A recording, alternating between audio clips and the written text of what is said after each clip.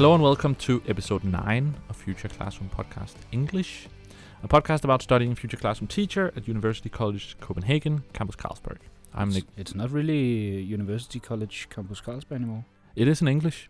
It is? They have not. Really? Yes. Oh. They have not changed it in English. That's weird. Sorry. Yes. Yeah. Sorry, I interrupted all your good. intro. This is episode 9 of the English version of the Danish podcast, and I'm Nick Holmberg, your host, and today I'm joined by Kenneth Skorbo Vejland, as you might have heard from that. We have the name of our school has been changed this spring, which is probably new to people who only listen to the English podcast.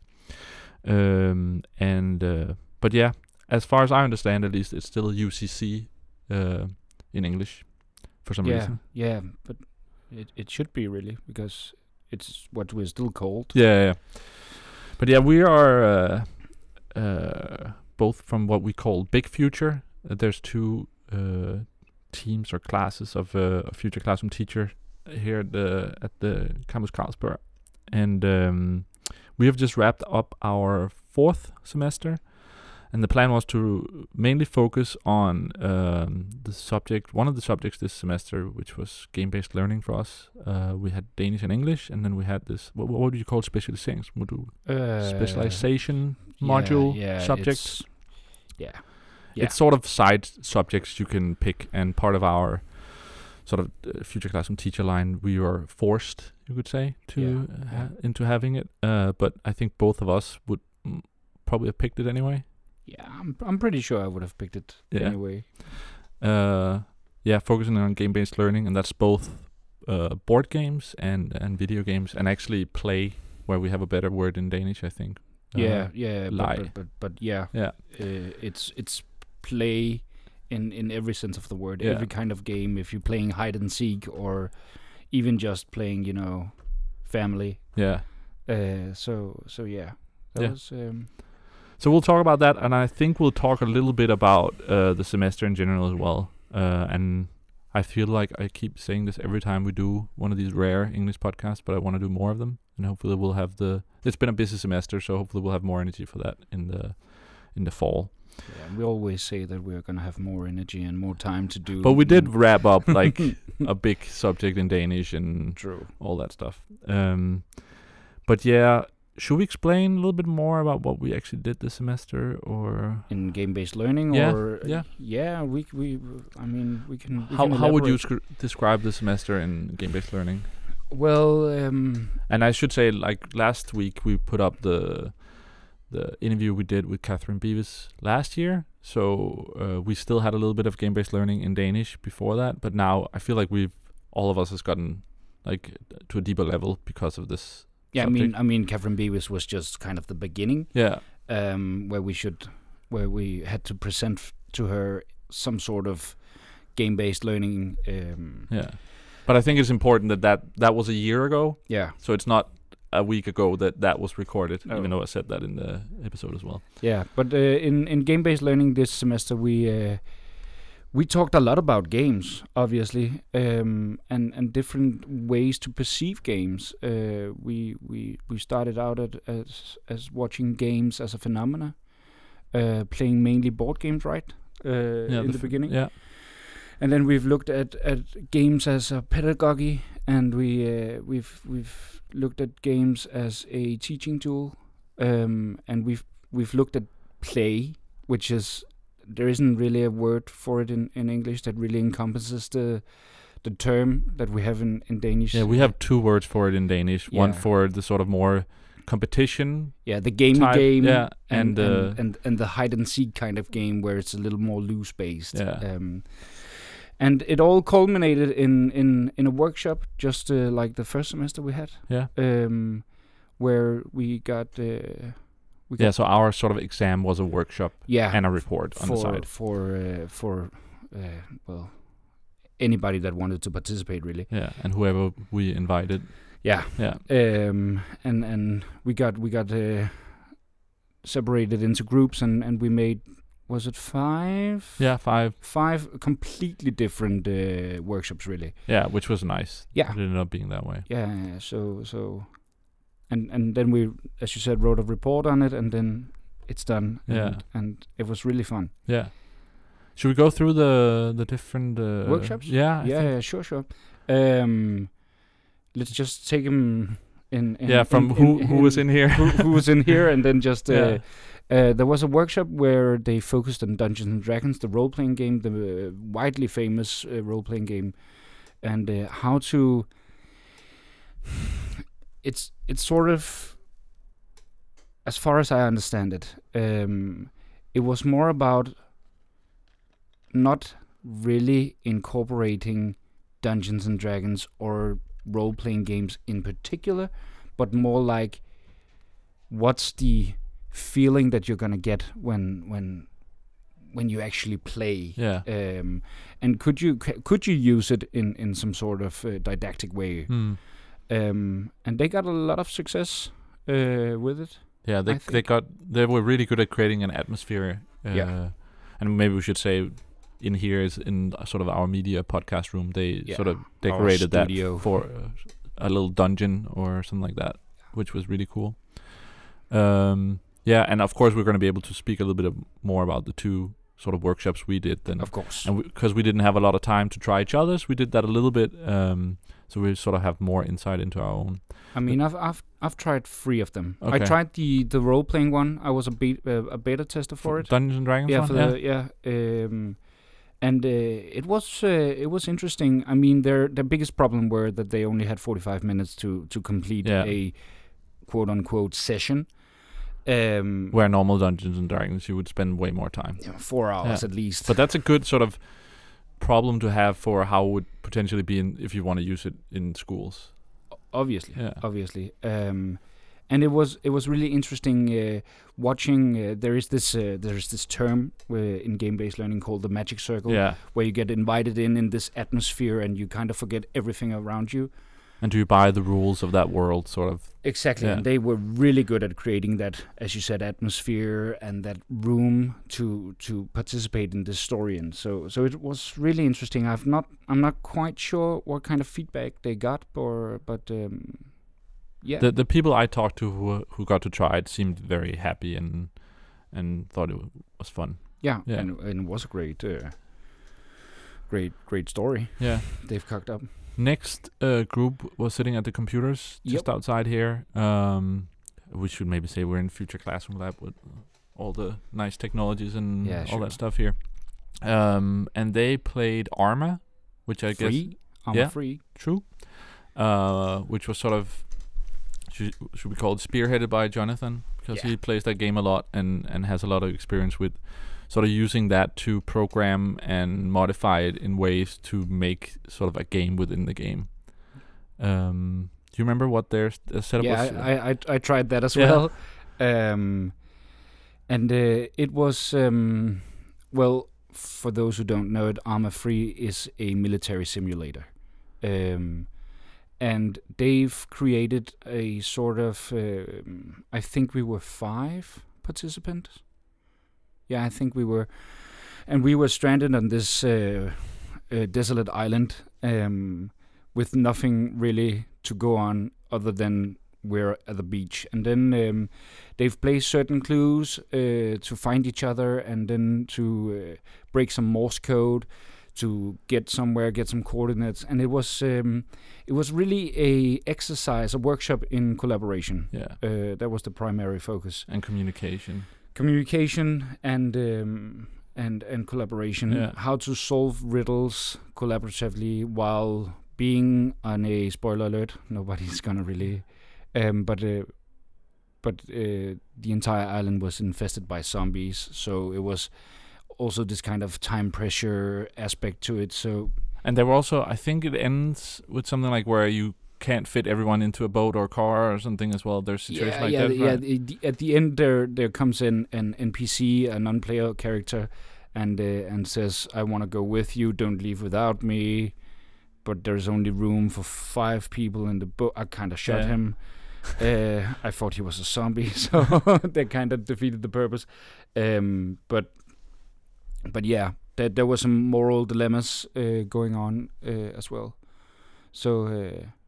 And I mean, they really created an atmosphere as Yeah. well. They kind of decorated the whole place with guns and camo vests and bulletproof vests, and they were dressed up as military. Yeah.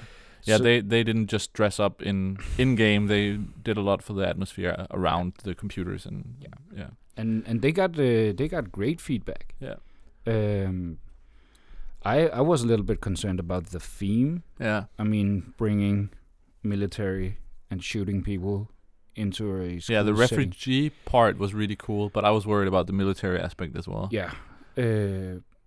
But apparently people bought into it or wasn't concerned by it in any way. And that was quite interesting. They got a lot of feedback about they had to remember to stop the game at some points and make students or participants actually reflect on what's going on, how is the communication flowing, how are you collaborating, because it was easily forgotten in the situation. Why are we doing what we're doing? Yeah. And not just playing a game. And next group That's you. That was my group of 2. I've had an idea since my study group from first semester made a board game about the 21st century skills, which wasn't much of a game. It was sort of a discussion game. And since I have an interest in games in general, I've wanted to sort of make more of a proper board game for a long time. And I got the idea probably a year ago to make one that explains Future Classroom Teacher, because our teacher line here, our version of the teacher's education, is a little bit different in some ways and can be hard to explain. We get a lot of questions about it, both from people outside, but also people who consider studying here, or in the beginning of the first semester when you start here. It's like, what is going on and what are the rules and all that. So the idea was to make a game that the main focus or the main sort of target group would be people who just started or are about to start. And you play through the first semester. So we made it 10 turns because that's natural. It probably would be like 12 weeks or something. But the board, sort of the map is of the school with what we consider some of the locations you might want to know where are. So we had the Future Classroom Lab, our classroom, the canteen, the library, right? Yeah, library, the bar, the school bar, which might be weird for non-Danes. All sort of what do you want to know about the school, and then the game was put together your study group you want to go to the exam with, find some theory and some technology, and you get sort of a mission which is based on some of the projects we made and the team of students under us, what we call Little Future, and get the things that fit that the theory they had for that project, and then go to the exam. And then of course a couple of things happen. So was the game about teaching or learning about these theories? No, I think that was the one of the points for me as well. Was the last one we made was very much about discussing and learning about the theory, where I wanted to, and one of the things we discussed in game-based learning was sort of the contrast between commercial games that are focused on fun or earning money, and education. Yeah, educational games that are focused on learning, which generally I think a lot of people consider not very fun because it's clear that the goal is something different. So the idea was to have fun. It would be something you could play the first week to get to know your new class, and then learn about where things are at the school and sort of how the semester is built. We sort of had 2 things you do before the exam in the game, which is something that we did when we had that semester. Yeah, there's some sort of checkpoint where you have to meet a checkpoint goal. Yeah. Yeah. And score points. And then because the theory is sort of an aspect of the game, the way I usually describe it is if you have like a role-playing game like Skyrim in a medieval fantasy world, you have swords and shields and dragons. And in our game, it would be theory and technology, and that might sound boring, but the idea is true. And the idea is that they would be sort of aspects in it in the same way. So if I play a game like Skyrim, I might learn about swords a little bit, and if I play a shooter, I might learn a little bit about guns. Yeah. And here, hopefully, by just playing and seeing the names and stuff like that, you might learn what a 3D printer is or what different pragmatics or Yeah. Okay. So your primary goal was to make a fun game.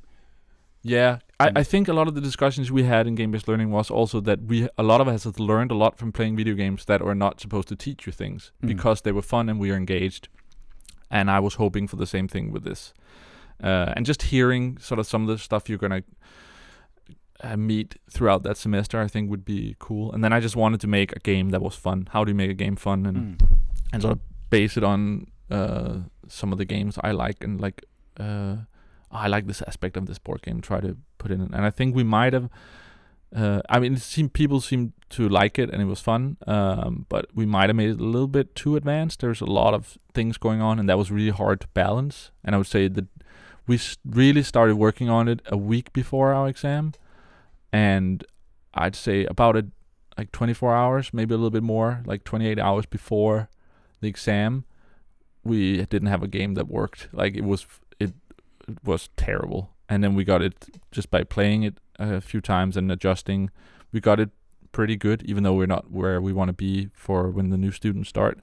But it was a very cool experience to get to do that, and a lot of hard work. But and also I have even more respect for people who make make games. I was going to ask you because I'm quite interested in the whole process of designing a game. I mean, usually board games takes years to perfect and balance, and you kind of tried doing that in a week. I'd say the other thing that sort of I based a lot of it on sort of aspects I like from other games. One of the huge inspirations was Dead of Winter, where you also sort of have the group. It doesn't work the same way, and the way you move around is a little bit similar. And then taking a game like that I love and consider like probably my favorite board game, and then thinking I could make one like that, and then wanted to sort of make it documentary style, like in a lot of ways that I wanted to be based on real stuff, where you're sort of, there are some restraints there if you want to both make it good and balanced and fun. And when we have sort of the characters you can pick in your group in our game is also real people, and as I wrote into like our Facebook group, everybody be okay with this, and we're gonna have to adjust like how people are a little bit and make caricatures and stuff like that, because we don't want everyone to be the same, and we want it to work for the game, but we still want it to sort of, I think it's fun that we are the characters that you can be have in our study group. So that was sort of an aspect as well, and that balance was really hard. And just like, how do you take something from a character and put it on a sheet that is both fun and fit that character a little bit and works? And that's just like, it's a lot of work, but also really, really fun. And I think we're gonna keep working on that. We sort of have, there's the board of the map of the school, and then you have this little board for yourself where you have your theory and your technology and whoever's in your group. And we made sort of an outline for each card you're going to place on that. And there's an outline we never ended up using because we didn't get to that. We wanted sort of extra skills, and it was just like, we can't get it to work. And I don't think it's completely balanced now, but it's balanced enough that it works and it was fun. And I don't know if you agree with this, but I think it's actually okay when games are not completely balanced. Like there's some characters, for instance, Veronica ended up being pretty overpowered as a character to have in your group. But that's actually okay, like that she is better than other characters.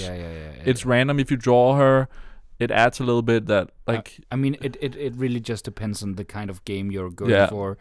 But complete balance is not necessarily the goal, I found out. No, it doesn't have to be. But if you're going for a game more like chess... I mean, it has to be balanced. But if you have random aspects, it's exactly as soon as you introduce random elements and mean just the balancing part, you have to playtest something for weeks. So and the thing is, every time we because it's random which characters you drew, and then we made cards for every location in school. So if you went to the bar, you might draw a card that said something about that. If you went to our classroom, there might be something like, oh, you met our teacher, Lisa, you haven't done your homework, blah, blah, blah, something. And we had these sort of stats, which was social and theory and technology.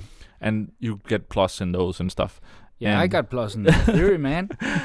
And just like I don't know. Just but I mean, your goal was to make an engaging and a fun game for new students, and I mean, for that. It seemed it worked. The one we talked about this in the Danish podcast as well. Oliver was like a little bit worried about that it would be too much of sort of an internal joke because the cards that you draw are very sort of things that has happened to us that outside people are going like, what are you talking about? You can't get any lactose-free food in the cantina. We didn't really check all the cards. It was very much like write them, print them, done. And then one of them was like, Nick is sunburned. And then nothing. We didn't know getting like what happens on it. Yeah, sure. But I mean, if you want to use it like as you said earlier, as a team building exercise for new students, I mean, even drawing a card that just says Nick is sunburned. First of all, who's Nick? Yeah. Second of all, what? Yeah. Third of all, what do I need it for? Yeah. But it creates an experience. I think might actually achieve. What and it you're actually going for. We were told because we played it with both when we tested and at the actual workshop. We tested it with like a couple of students from. That was because our class was doing the workshop, mainly from the Little Future class. And then from people outside, people who knew us a little bit in different degrees. And everyone who played it had fun. And it was clear that they were engaging in the tactics of the game and trying to win. And we had this thing where you could trade cards with each other and think about where to move. Do I want some theory points or technology points? And it was clear everyone played to win the game. And everyone was laughing and smiling while I was looking at a lot of that. And even though a lot of them didn't understand sort of the references and the jokes, they all thought they were fun anyway. So I guess that's this sort of, if you tell a fun story, of course it can add to it if you know the references, but a fun story is a fun story. Yeah, sure. So we at least hit a degree of it being fun enough that people from outside thought it was fun to play. And I think we can still, make it better, but that was really nice. Sure. And I think you should try to really push it to the new students. And we had a couple other teachers who were not like our teachers come by, and a couple of them were like, can we make like a version for because our game is focused on Danish and sort of the subjects we have in the first semester, and we talked about sort of expanding to the other semesters as well to add those theories and those making an expansion. Yeah, no, but just because one of the ideas for me as well was, when I'm going to read for the exam or when I need a break maybe from that, maybe I can play that game. And if I have all the theory as cards in a game, I'm going to keep seeing it and reading it, and then it's going to help me remember that. And it's actually part of reading for the exam then in a fun way. Yeah, and I mean, just making the cards and you Huge. Working with the text where you want to do, okay, this kind of theory and this theory goes together. Yeah. That means you actually have to know why they go together, just to make the fun part and not the learning part. So, I mean, we ended up simplifying that as well, because I had a huge plan for how like there would be a huge system, how theory would work together in groups, and oh my god, that was a lot of work. You have to, if you get at some point and really want to work with it, you gotta make a sort of a technology tree, a tech tree known from various games and stuff. So this go together with this, and then you have this map you just present here. And that would be great for an exam as well. Sure. But some other teachers asked, if I'm teaching in French or in English, can we make a version where it's not Danish theory, it's the theory we use in those subjects? And I think that's a great, interesting way of doing that. And maybe we should just sort of make our game better, and then maybe the students in those classes could be like, what theory would we have? Because as you said, working with that and sort of selecting those words and how do they go together is a great way of like getting to know the theory better. Yeah, and you're making a genuine product. Yeah. It's not just it's not learning for learning's sake. No. It's learning for a purpose. Yeah. And we found that out during these last 4 semesters that when you do something for a purpose instead of just, writing a report just because somebody is going to read them and grade them. Yeah. When you're doing something with a purpose, you really get to start studying and really get to use it in a context. So, And I think like that is very clear when you. I think a lot of people here probably work hard and spend a lot of time on reports and stuff. But like a lot of those days that week, Emilia and I were here from like 8 in the morning till midnight, like several days in a row. And that's probably also easier when it's working with a board game and it's not just reading and writing. It's working with a 3D printer and making the figures and designing the map and stuff because there's more variation. But it says something about how motivated we were for making something that makes sense. Sure. So, yeah. But enough about my game for now. Yeah, we're gonna come back to it and talk about more about it. Yeah. The fourth workshop was a Rube Goldberg machine. Yes. Party machine maker. Yes. And I'm pretty sure a lot of people are going to wonder what. Yeah. Why? Yeah. We made it as part of the that was in coding class. That was in coding class, and coding class is sort of part of the game-based learning aspect and also part of the Danish aspect. Yeah. But the point is, we tried a little bit ourselves in the class earlier, and then they decided, all right, let's do a version of this where we make it a party machine and try to make it work for a workshop. Sure. Yeah. And the goal of the Rube Goldberg machine, again, they only had 45 minutes to build one, was to light some sort of pyrotechnic. Just say the workshop.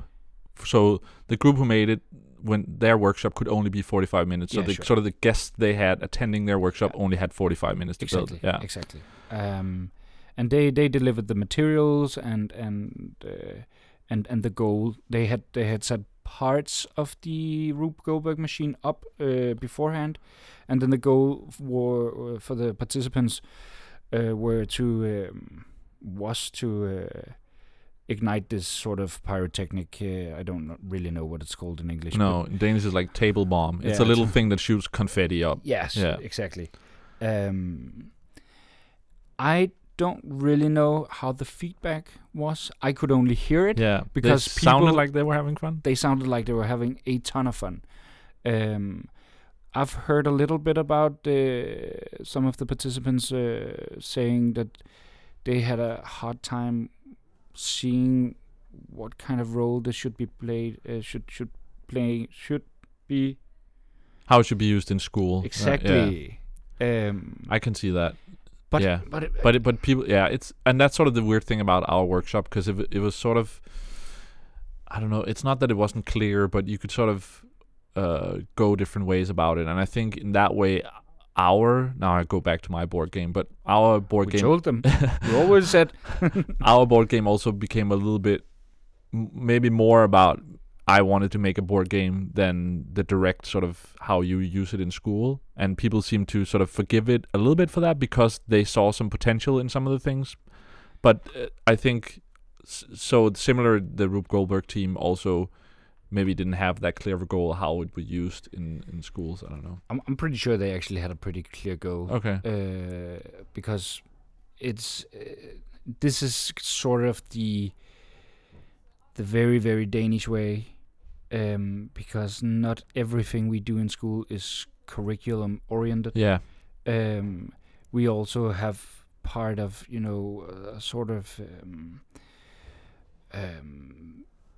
teaching people about how to live, our students how to live, how to be part of teamwork and part of bigger groups, and how to be a stand-up citizen and participate in democracy and all that kind of jazz. Yeah. Not only just what's 2 + 2 or whatever. And the Rube Goldberg machine was really, I think their goal. I'm speaking on their behalf, but I think their goal was to illustrate how this is such a intense and complicated teamwork assignment, actually. As we've did it in coding class. I wasn't part of it, but but there's a lot of teamwork and collaboration and stuff, and also just like learning technology and how does it's very analog, some of it as well, but like working with different sort of, I don't know, things, whatever you use for the machine, there's definitely some skill there that you can learn. And I mean, you being the science guy of the class, I mean, it can be used Definitely. in a lot of science. That was really weird about doing it in coding class because it was a very non-science way of building one, which it was so weird. Like being used to that. That's been interesting about in our class because it's Danish English, and it's not very sciencey people. And I've sort of gotten used to it now, but especially in the beginning, I was just confused sometimes about how people went about things. Yeah. And where a science person might think a lot about the science of how a machine would work and angles and gravity and speed and velocity. Yeah, all this stuff. Momentum. People went about it a very different way. It was just trial and error, right? A lot, and also just sort of the priority this and looks goals. Cool. Yeah, and like it was like people cared sort of about the story of it and the symbols and let's make some hearts and let's play the music and that's when you know you got the Danish teachers. Yeah, which is I liked as well, but none of the sort of would it be cool if this thing would swing this way because of how velocity works? There was none of that, it's really interesting. And I think actually it would be great if more sort of sometimes it's sad how much we've divided ourselves into those two camps. Yeah, sure. And I think sort of the meeting each other in that way and learning about how people think and not creating even more diversion about like between those camps is really good. So I think I've learned a lot from just seeing how all the people think differently. Like you can really learn a lot. So that's been great. Yeah. But yeah, I heard one person who went to that workshop as well and had fun with it. So at least that went through, and I think that was a big part of their goal as well, to sort of show how that can be fun and engaging. And the achievement of actually making a Rube Goldberg machine work. I mean, you could hear it. Yeah. I'm pretty sure there's a video somewhere, maybe on a phone, perhaps. It was recorded, but I don't think it was. Because I think that's me. Where to? No, not the. No, that was the one in coding class. Not the one that failed. Yeah. Miserably, but the actual one from the workshop. I'm pretty sure there's a video somewhere. All right, we'll see if we can find that. Yeah, we're gonna blackmail some people just to show our listeners to And then there was my workshop, which was the quote unquote boring one, because it was really focused on using computer games in an actual school setting. But I thought yours was awesome as well. Yeah. That's why I say quote unquote, because we really took we made two didactic designs. We made two illustration on how to use computer games in an actual class setting, and we chose two different games, two very, very, very different games. The one is Overcooked and the other is Inside, and I'm gonna delve in a little. I'm gonna elaborate on that. But our point was to at the beginning of our semester, we really thought we were going to make this workshop for other teachers or students to become teachers. So we really wanted to focus on actually giving people something to use, and actually having a discussion on whether or not complex computer games actually have a place in a school setting, or if it's just us running around in our own little bubble and thinking everything is awesome. So we made these two examples, and in Overcooked. And Overcooked is a game for, in this case, PlayStation. Nick, is it just PlayStation? It's out for PC and Xbox as well. Okay. But yeah, we played on PlayStation. Cool. Yeah. And actually, we should mention just yesterday or the day before, Overcooked 2, or I don't know if it's called that. It's announced actually coming out in August. Ooh. More aspects, more cool stuff. So check that out as well. Cool. E3 time. Yeah. But Overcooked is a game where you're each gonna take a role as a chef in a kitchen, and you can play up to 4 people.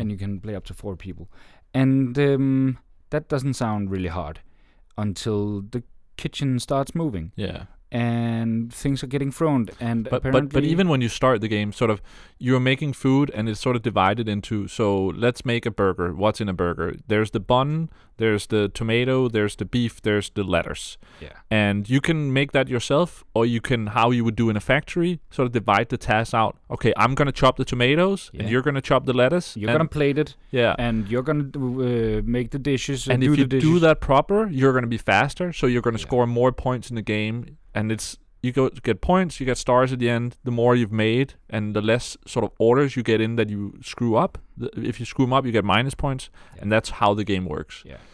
And we made that and made people play, and the idea was that a part of the class is actually playing this game, and the other part of the class is actually trying to investigate what kind of language is being used during the game. What are people saying to each other?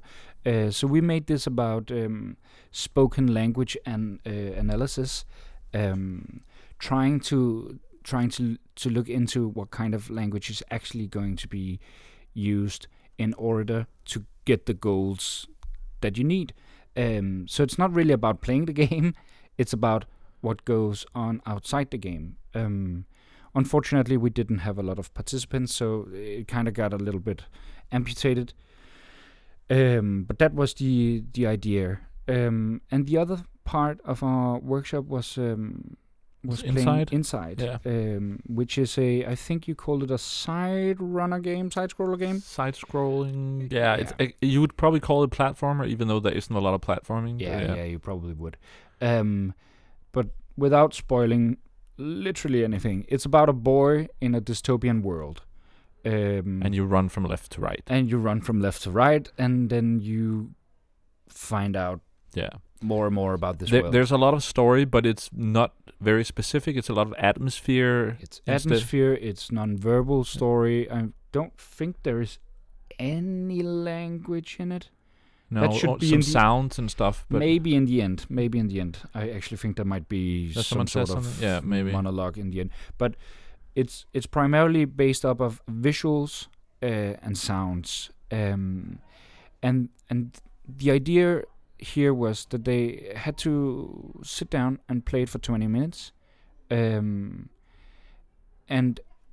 as part of the exercise, it's like considering the computer game as just reading a text. Yeah. And trying to, what do you think is going on here, and why do you think that? I mean, there's so much to interpret in that story. and how does the story ends? Where do you see the story going, and why do you think this boy is? Yeah, that's a little bit of a spoiler. Why do you think the boy is being hunted in the beginning? But that, I think, because we've played this with different people a couple of times, and I remember doing it with people who worked in the sort of the Danish Media Council. I don't know if it's called Institute. And I think Media Institute or something. And some of them were like, now I understand why my kids play video games, because it's so quickly creates an atmosphere that you care about. You're being chased as this boy, and it does it in such a way that there's like people are almost out of breath because of like the atmosphere, and you don't really know why, and there's just so much to talk about as well. Yeah, we really wanted to make a contrast between the two games. Overcooked is this wild, crazy ride where you yell at each other and but also very positive and happy and colorful. Yeah, the visuals of the games are really, really whimsical. Almost. And you could play it with like 6-year-olds because of the way it looks. Yeah, but it's this collaborative. It's but chaos. So competitive. And it's contained chaos and euphoric. And then we wanted really just to take a step back and wanted people to immerse themselves in this computer game. So we brought these big headphones to really try to eliminate all sound from outside, so you can hear the rain, you can hear the cars, you can hear the dogs, you can hear the feet pattering in the forest. And it's very much like Overcooked, the sort of multiplayer game, and then the inside is sort of the narrative single player. Very single player, really. Very different games. And then we wanted a discussion about actually using these games in a school setting. Inside might be a little too dark. Yeah, I think maybe like maybe older. I don't know what the rating actually is. It might be different from country. We looked it up for the Americans. It's like 18. That's 18 plus. Yeah. And I think it might be 16 in Denmark, which is our 9th graders. Yeah. It might be a little bit too dark, but it was really about trying to make these examples of how can you use games in it. And we had 3 participants, wherein 2 of them were teachers, actual teachers, and they were really positive about our approach to it, which was being very theoretical and very focused on actual giving something they could use, and they really loved Overcooked. And it was also very interesting seeing these 2 middle-aged women never have been able to play a board game or a computer game, and how they just, discovered how the game actually is how it makes sense. It's also 2 games that are very simple to play and to control. Like some people might have a bit of a hard time, but they're not demanding in that way. Everyone can learn to play those games fairly quickly, I would say. The first time I actually played Overcooked, that was with you, Nick, and you were like, okay, you can see the authors up on the top, and I was like, where? I'm just focusing on where I am at the screening, and they had the exact same experience, and partway through we switched seats so they could be the language analysis scientists trying to analyze the language being used, and just the fact that they stepped back and actually can see the entire screen without having to focus on how to. It's control when you're playing, things. You're like looking at what do I need to. What you don't have the time to look. But it's interesting because it's so simple. Like we talked a lot about it in Danish and in English class about how like sign making. How does it tell you what to do? Like the sort of order is like symbols of the food you're making and what do you need to put together and stuff. And it's very interesting that way. And I think, as someone who loves video games and those games, I think your workshop was really awesome and cool, and definitely the one that's most usable for people to like actually use in school. Where I think what happened for this workshop was a lot of people were like, "That looks like school stuff. That looks like. Do I want to play a board game or make a rule book and have fun?" And I think and there was also the timing of when the workshop were. It was Friday afternoon. I mean, everybody wanted to get home. Yeah. And then we're standing like, hey, you want to learn something cool? No, I just really want to play some board games or playing Dungeons and Dragons. Yeah. Which is also part of our reflections in our report on it. That we might have sold it too dull. But it's also with the amount of people. We were out very late with the advertisement and inviting people, so we didn't have that many people. So it's also, yours might have been the least popular, but maybe that's also just because the other ones were interesting to people. Yeah, exactly. And I mean, we were right beside the Rube Goldberg machine, and they've called their workshop the Party Machine. Yeah. And they really kind of decorated with banners and confetti, and they got these pyrotechnics. We talked about the table bombs, and just colors, and our poster is actually gray. So it was a play on the dystopian world from inside, but it was maybe you should have done an Overcooked poster instead. But it's really a hybrid. Mix. Yeah. But I mean, with the colors and stuff, it does do a lot with the. Sure. I think we had a similar thing with like we didn't have a lot of time to, make a poster and stuff. But you, what everybody else had, you had a board game you've made. I mean, people are attracted to the part where look what we've made. The armor, guys, military. Yeah. I mean, guns everywhere. Dungeons and Dragons.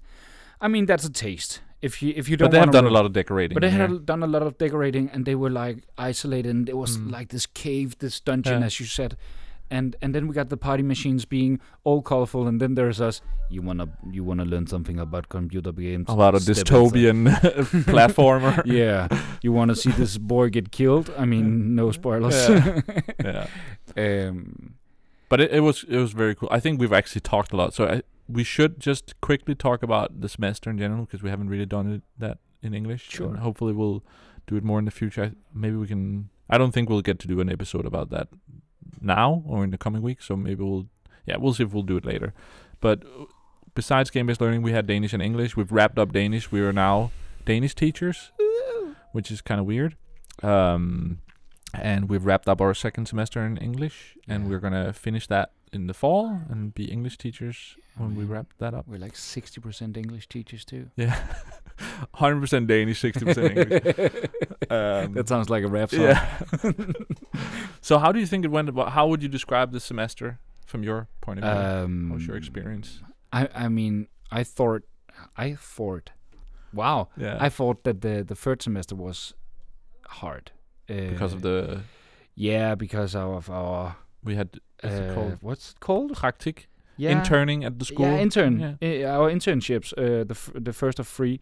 And I thought that was insanely hard. And you and I talked about, okay, 4th semester, it's gonna be a breeze. But we were told that by several people. Yeah, and then also, I mean, part of it, I think it's been tough for everyone. But if you don't do a podcast every week, and if you don't say yes to a lot of other stuff, maybe it would have been less stressful for you. But I mean, wrapping up Danish. Yeah, it's a huge thing. It's a huge thing, and I my greatest subject and what I'm most proud of is Danish. Yeah.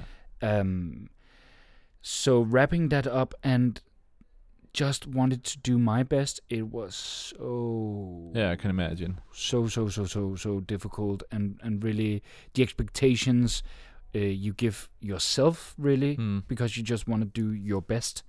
It was so hard. It was so demanding, but it was so rewarding in the end. I agree. I actually feel like not that I feel that we've never actually been expected to perform, but this time it really felt like us. Also because it's we're the first future classroom teachers, and this is sort of wrapping up the future part of our education. Yeah. And just wanting to give our teacher the best arguments for actually. And also, our teachers in general got us different exams. There were different, like a little bit variations of the normal ones, which were really awesome and made a lot more sense. And you got to. I think the demand sort of on you might be a little bit bigger as well, or it might be a little bit of a harder task. But it makes way more sense, and you get to do more cool stuff for both the written and the oral exam, and also the English test. Also the English module exam. Yeah. I mean, that was really. I mean, this might also be kind of weird for non-Danes to actually hear this. I mean, a lot of my friends who are Danes think it's weird that the first part of our English exam, we were allowed to talk with each other. Yeah, so we got sort of the assignment and sort of a text that we could. The preparation text. That we were going to write about, and we were free to discuss everything about it, basically. Yeah, for 2 hours. Yeah. The entire exam was 5 hours. Yeah. And the first 2 hours we could actually talk with each other, and I mean that makes so much. I actually had a really hard time to even do that. I just started writing, and then it took me like 20 minutes, half an hour before I was like, wait, maybe I should. And people were talking. I was just writing. Yeah. And I was like, wait, I should engage in conversation as well. Yeah, exactly, but it makes so much sense. Yeah.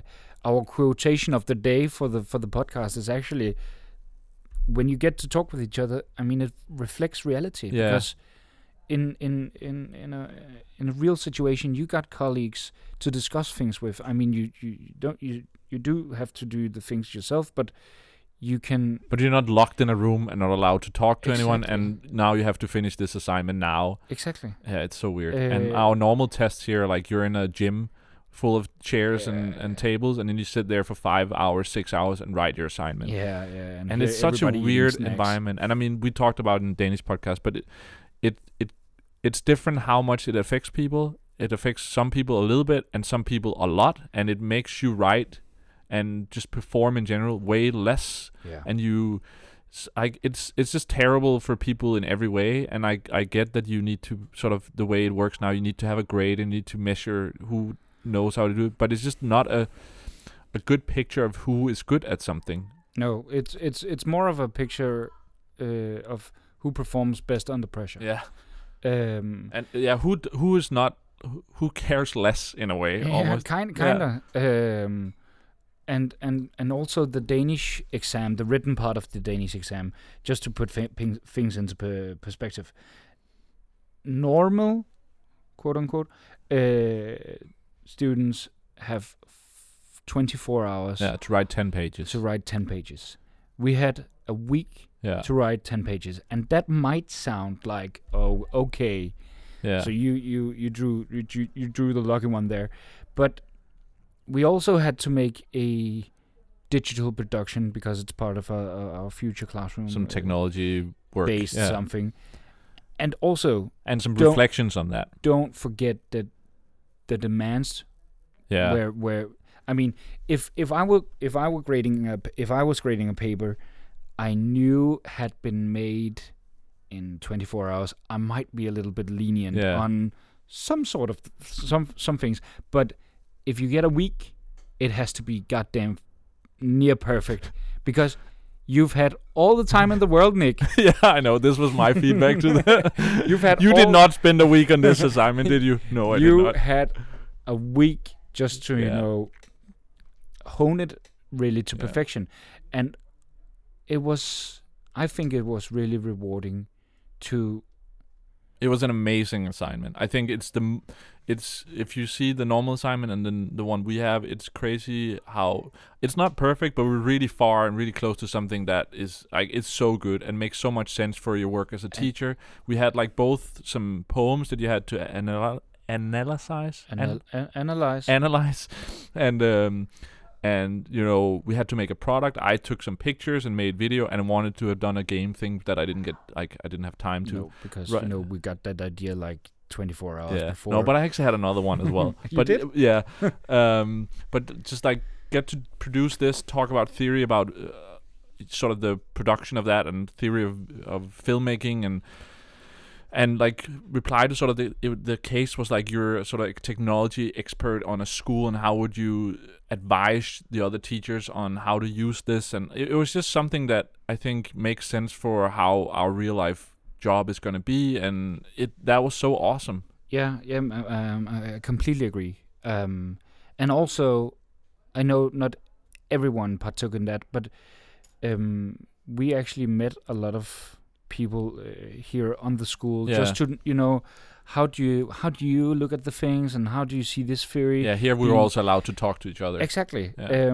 And it was such a, I mean, it's never gonna be this is reality, but it was really close at simulating an authentic situation. You might actually.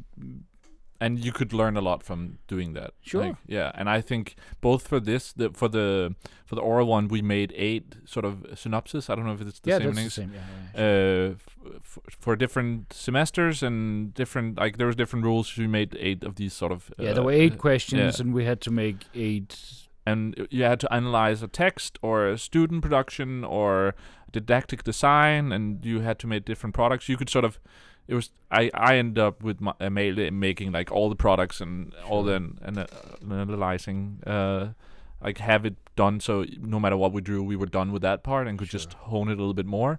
And you didn't have to do that because you had 24 hours. But anyway, that as well were just like way closer to something that we could use. And the reason partly why we made those products, Amalie and I were, and Esther was part of it as well, was that those products are now something I'm probably going to use. Like, we made products that were cool, and we could make them in a way that makes sense, so I can use, like, I made a podcast that I could use with kids when I'm like out being a teacher, and that's just awesome. That made me feel like I'm not wasting time by making a product that I don't draw for my exam because I drew something else, because I'm going to use it afterwards, and that's awesome. And that's great that you found that meaning in it. And I really think that it was super hard making the 8 synopses, finding literature, and also, again, because it was more like an exam as you know it, and I really don't like exams as you know it, because you never know what they're expecting. Yeah. So when you made not only the 24 hours preparation where you drew the question and before, but you've spent months actually preparing this, and you're not really sure that your approach to the subject or sort of, is what they're expecting. Yeah. So it's always sort of a hit and miss when you walk into that into that room. But I totally agree. We're not complete there yet, and there's still it's a little bit of confusion and like what are we actually doing. But just compared to some of the other exams and tests, we're so far. Rome wasn't built in a day. No, but I mean, for us, I feel like pretty close. The change over the last 2 years, it's crazy how far we've gotten. Yeah. Hopefully we can like push some of that change to the schools that we're going to teach at. Yeah, and also the change for other students here at the campus, and because, I mean, as I said in the beginning, when you do something just to do something, or you're doing something with a purpose. If you do something with a purpose, just as you said, I'm going to make these 8 products because I want to use them. I have a purpose for making these. This is not just 8 products so I can pass a test. Yeah. This is me being able to use it for something else. You learn so much more. Yeah. And you just, you learn more, you have more fun doing it as well. And it's also not a waste of time. I think it's sad how much time you spend in school that is made where you're making stuff only to be tested, to be judged as a person. Sure. Instead of like things that make sense. Yeah. It can really feel like a waste of time, and that's really sad. But it's so great that we're getting to try different things and sort of push this sort of different way of going about things. Yeah, it's not a completely different agenda, but it has a different taste. Yeah. And it really works. Yeah. I think it really works.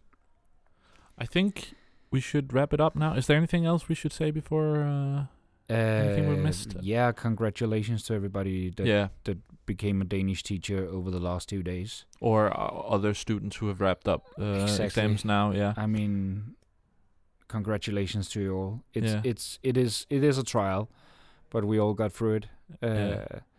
So congratulations. Yeah. And then in the fall, we're going to have our final English semester, and I'm going to try even harder that we're going to do this more. Hopefully people are up for it with not having the pressure of finishing Danish, but the pressure of finishing English. Maybe more people are going to be up for practicing English, because that's a huge thing for me with this. Exactly, I feel I've gotten worse at English being here because we talk it less. Yeah, I mean, I dreaded this episode because I've never talked English. I've never had a conversation in English this long. Yeah. For like a decade. Yeah. So it really, because we're going to be English teachers, so we might as well practice. Yeah, sure. And then in the last episode, I actually said it was our last sort of interview that we haven't used, but we actually have one left that we haven't aired on the Danish podcast as well. So we're gonna put that up in one of the coming weeks as well, which was an interview with some of the dudes working at Lego that we talked to at the festival. Yeah, sure. Cool. No, actually, they were from, I think they're from the US. Cool, man. So yeah, we're gonna have that up soon. Sure. Hopefully, and then we'll see when we get to do more of these sort of exclusive for the English, where we discuss sort of being English teachers and things like that. I mean, we should do more. Yeah. Hopefully. Yeah, we should do more. You just call. I think our class is hopefully more up for it. The problem with sort of what we call Little Future. Yeah. The class under us, they're gonna have the busy semester next fall, where they're gonna the be internship. Yeah, and they don't have English that semester either. Nope. So we'll see, but we'll try. And other than that, thanks for joining, Kenneth. It was great. Thanks for inviting me. And then maybe we should say we do have different social media stuff that you can check out. There's pictures, and we're gonna try to post some video stuff of the Rube Goldberg machine and all that. But a lot of the social media is in Danish, but there are pictures and things that you might understand anyway. So if you want to check that out, we're on Twitter and Facebook and Instagram, and we're called Future Classroom Podcast there. Maybe, Nick, Yeah. we should make a English Instagram, so we could make some quotations in English. We could do that. Maybe We we'll could look into that. Yeah. We could look into Maybe a little tease. that. Yeah. But yeah, thanks again, Kenneth, and thanks you guys for listening. We'll see you soon, hopefully.